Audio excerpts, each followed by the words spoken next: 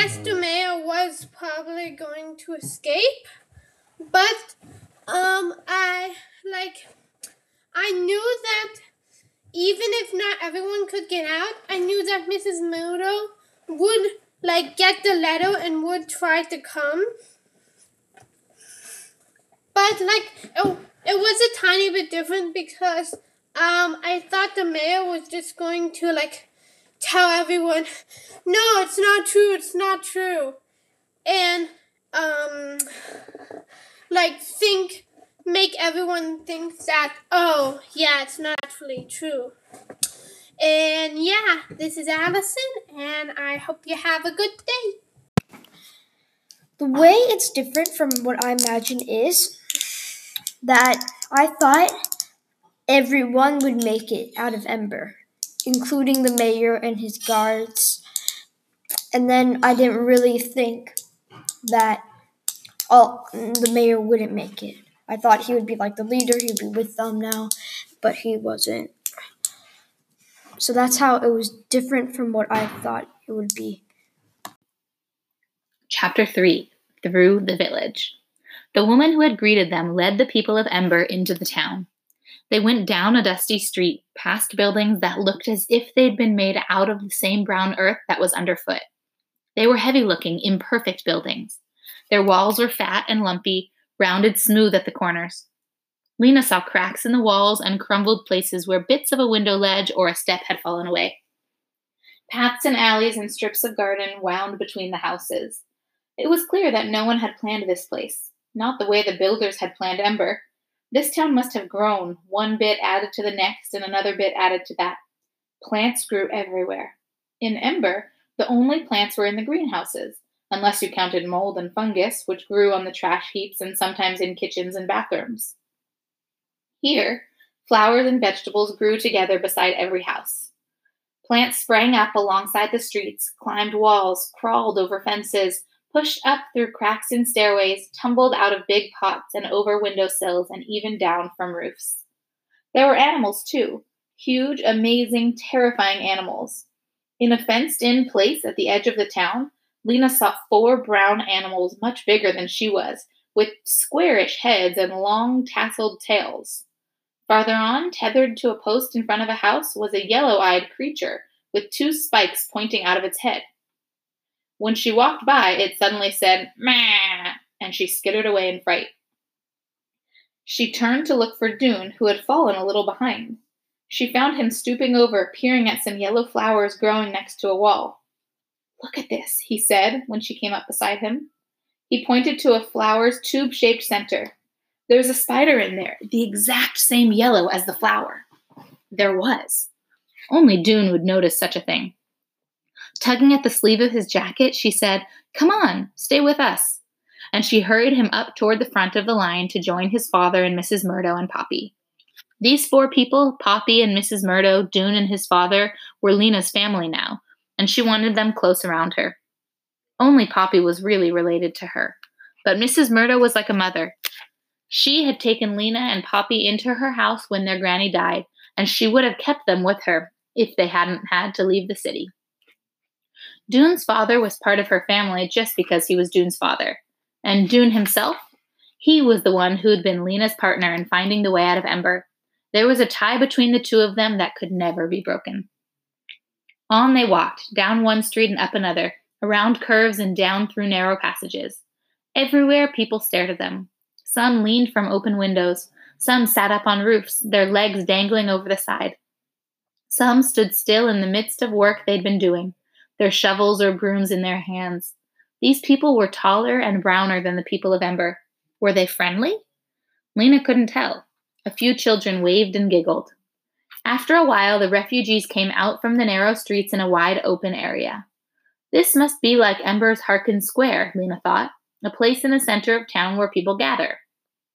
It wasn't square, though. It was more like a rough half-circle paved in dusty brown brick. "What is this place called?" Lena asked Mary Waters, who was walking just ahead of her. "The Plaza," Mary said. Plaza. Lena had never heard that word before. It was her first New World word. On one side of the plaza was the river, On the other side were stalls with thatched roofs and small buildings with display racks out in front holding faded-looking clothes, shoes with thick black soles, candles, brooms, pots of honey and jam, along with plenty of things Lena didn't recognize. A bigger building stood at the plaza's far end. It had wide steps in front, a double door, and a tower with windows up high that looked out over the plaza. Next to it was a tremendous plant of some kind, a great pole much higher than the building, with branches like graceful, down-sweeping arms and leaves like bristles. "What is that?" Lena asked a woman who was standing at the edge of the plaza watching them go by. The woman looked startled. "That's our town hall," she said. "No, I mean the big plant next to it." "Big plant? The pine tree?" "Pine tree," said Lena. "I've never seen a pine tree." Her second word, pine tree. The woman gave her an odd look. Lena thanked her and walked on. "Step this way, please," said Mary, who was trying to keep the unruly refugees in order. "There's plenty of water for you here, both in the river and in the fountain." She pointed to the middle of the plaza, where there was a pool of water circled by a low wall. The water in the middle of the pool jumped up into a column of bubble and spray that splashed back down and jumped up again constantly. The people of Ember surged forward. Dozens ran to the edge of the river and bent down to bathe their faces with water. Dozens more crowded around the pool. Children splashed their hands into it, crawled up on the rim, and tried to reach the leaping water in the middle. Some of the children jumped in and had to be hauled out by their parents. People at the rear of the crowd pushed forward, but people at the front weren't ready to be pushed. Suddenly there was yelling and jostling and water sloshing out onto the pavement. Lena slipped and fell down, and someone tripped over her and fell too. "Please," shouted Mary, her deep, loud voice rising above the uproar. "Order! Order!" shouted a man's voice. Lena heard other voices too as she struggled to her feet, the voices of the villagers crowding in at the edges of the plaza. "Get back, Tommy! Get away from them!" "Where did you say you came from? Under the ground? Are they people like us, Mama?" a child said. "Or some other kind?" "Of course we're like you," thought Lena. "Aren't we? Are there more kinds of people than one?" She got to her feet and wrung out the hem of her sweater, which was sopping wet. She spotted Mrs. Murdo on the other side of the plaza and headed toward her. The commotion finally subsided. The people of Ember, their thirst quenched, gazed about them in wonder. Everything was strange and fascinating to them. They stood with their heads craned back, gazing at the towering plants and the peeping creatures that flitted around in them. They stooped down to touch the bright flowers. They peered in doorways and windows. Children ran down the grassy bank to the river, tore off their shoes and socks, and dunked their feet in the water. Old people, exhausted from their long walk, laid down behind bushes and went to sleep. The 3 town leaders began moving among the people of their village, talking with them in low voices for a minute or two, then nodding and moving on. Lena saw these townspeople glance at the new arrivals with worried looks. They didn't seem to know what to say. Lena could understand why. What would the mayor of Ember have done, for instance, if 400 people had suddenly arrived from the unknown regions? By this time, the sky was beginning to darken. A few townspeople started calling the refugees together. "Come this way! Call your children! Please sit down!" They stood at the edges of the crowd with their arms stretched out and nudged people inward, until finally all 400 people were squeezed into the plaza, gathered around the wide steps in front of the town hall, where the 3 leaders were standing. Mary Waters raised her arms above her head and stood that way without speaking for several seconds. She looked powerful, Lena thought, even though she was very short. The way she stood, with her feet planted slightly apart and her back straight, made her seem almost to be growing out of the ground. Her black hair was streaked with gray, but her face was smooth and strong-boned. Gradually, people fell silent and turned their attention to her. "Greetings," she cried. "My name is Mary Waters. This is Ben Barlow." She pointed to one of the men standing next to her, a wiry man with a stiff, gray, box-like beard jutting from his chin. He had 2 wrinkles, like the number 11, between his eyebrows. "And this is Wilmer Dent," she said, pointing to the other man. He was tall and thin, with wispy, rust-colored hair. He smiled a wavering smile and waggled a few fingers in greeting. We are the 3 leaders of this village, which is called Sparks. 322 people live here. I understand that you come from a city 3 days' walk away. I must say this is a surprise to us. We have not been aware of any post-disaster settlements nearby, much less a city. What does post-disaster mean? Lena whispered to Dune. I don't know, Dune said. Mary Waters cleared her throat with a gruff sound and took a breath. We will do our best for you tonight, and then tomorrow we will talk about your plans. Some of our households are willing to take in a few of you for the night, those with young children and those who are old or ill. The rest of you may sleep here in the plaza. Those who go with the householders will share in their evening meal. Those who stay here will be given bread and fruit. There was a scattering of applause from the people of Ember. Thank you, several voices cried out. Thank you so much. What's bread? Lena whispered to Dune. He shrugged his shoulders. Will all those who most need shelter for the night please stand? Mary Waters called. And as I said, those with children and the elderly and ill. A rustle swept through the crowd as people got to their feet. Voices murmured, Stand up, Father. You go, Willa. No, I'm all right. You go. Let Arno go. He's sprained his foot.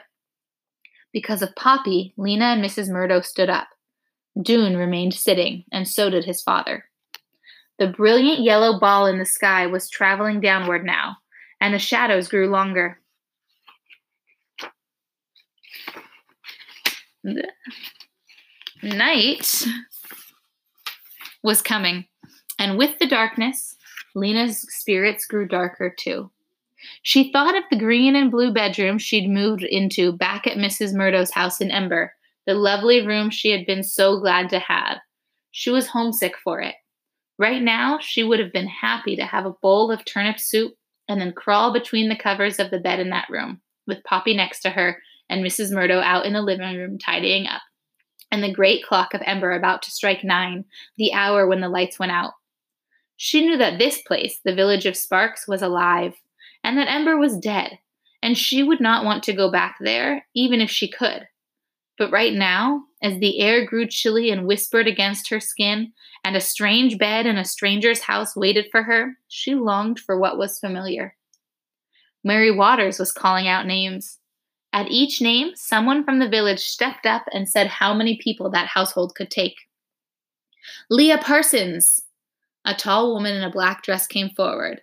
2 people, she said. And Mary Waters pointed at an old couple at the front of the crowd of refugees who picked up their bags and followed the tall woman.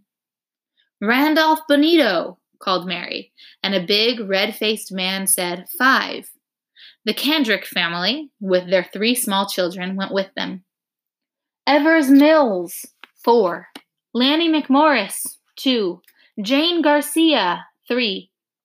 It went on for a long time. The sky grew darker and the air cooler. Lena shivered. She untied her sweater from around her waist and put it on. Light and warmth must go together here, she thought. Warm in the day when the bright light was in the sky, and cool at night. In Ember, the lights made no heat at all, and the temperature was always the same. At the edges of the plaza, someone was raising a flame-tipped stick and lighting lanterns that hung from the eaves of the buildings. They glowed deep yellow and red. Mary was pointing at Mrs. Murdo now. You, ma'am, she said. Your child looks the sickest of anyone. We'll send you home with our doctor. She beckoned to a woman standing nearby, a tall, bony old woman with bushy gray hair chopped off just below her ears. She was wearing loose pants of faded blue and a rumpled tan shirt that was buttoned crookedly, so one side hung down lower than the other. Dr. Hester will take you, Mary said. Dr. Hester Crane. Lena stood up. She turned to Dune. Will you be all right here? She said. It made her uneasy to be separated from Dune and his father. We'll be fine, Dune said. No need to worry, said his father, spreading a blanket to the ground. The doctor stooped down to look at Poppy, who was drowsed in Mrs. Murdo's arm. She put a hand on Poppy's forehead, a big, knuckly hand with veins like blue yarn. She pulled down the underside of Poppy's eye. "Mm-hmm," she said. "Yes, well, come along. I'll do what I can for her." Lena cast an anxious glance at Dune. "Come and find us in the morning," Dune said. "We'll be right here." "This way," the doctor said. "Oh, wait." She scanned the mostly empty plaza. "Torin," she called. Lena heard the slap of footsteps on brick and saw a boy running toward them out of the darkness. "We're going home now," the doctor said to him. "These people are coming with us." The boy was younger than Lena. He had a strangely narrow face, as if someone had put a hand on either side of his head and pushed hard. His eyes were round blue dots. Above his high forehead, his light brown hair stood up in an untidy tuft. He glared sideways at Lena and said nothing. The doctor headed up the road beside the river, walking with a long stride, her hands in her pockets and her head bent forward as if she were looking for something on the ground. Staying beside Mrs. Murdo, who was carrying the sleeping Poppy, Lena followed. The chilly evening air crept in through the threads of her sweater, and an insect hovering near her ear made a high, needle-like whine. The homesick feeling swelled so big inside her that she had to cross her arms tightly and clench her teeth to keep it from coming out. So the first chapter of The People of Sparks described the people from Ember coming into this town. And then the second chapter went back in time and described how the people of Ember actually escaped Ember. And now we're back in the town of Sparks, kind of picking up where chapter 1 left off. Why do you think that the author, Jeannie Duprow, decided to go back and forth in time in this way? Why do you think she chose to start with them coming into Sparks, then go back to them leaving Ember, and then come back to them getting settled in the town of Sparks? What effect do you think that had on the novel?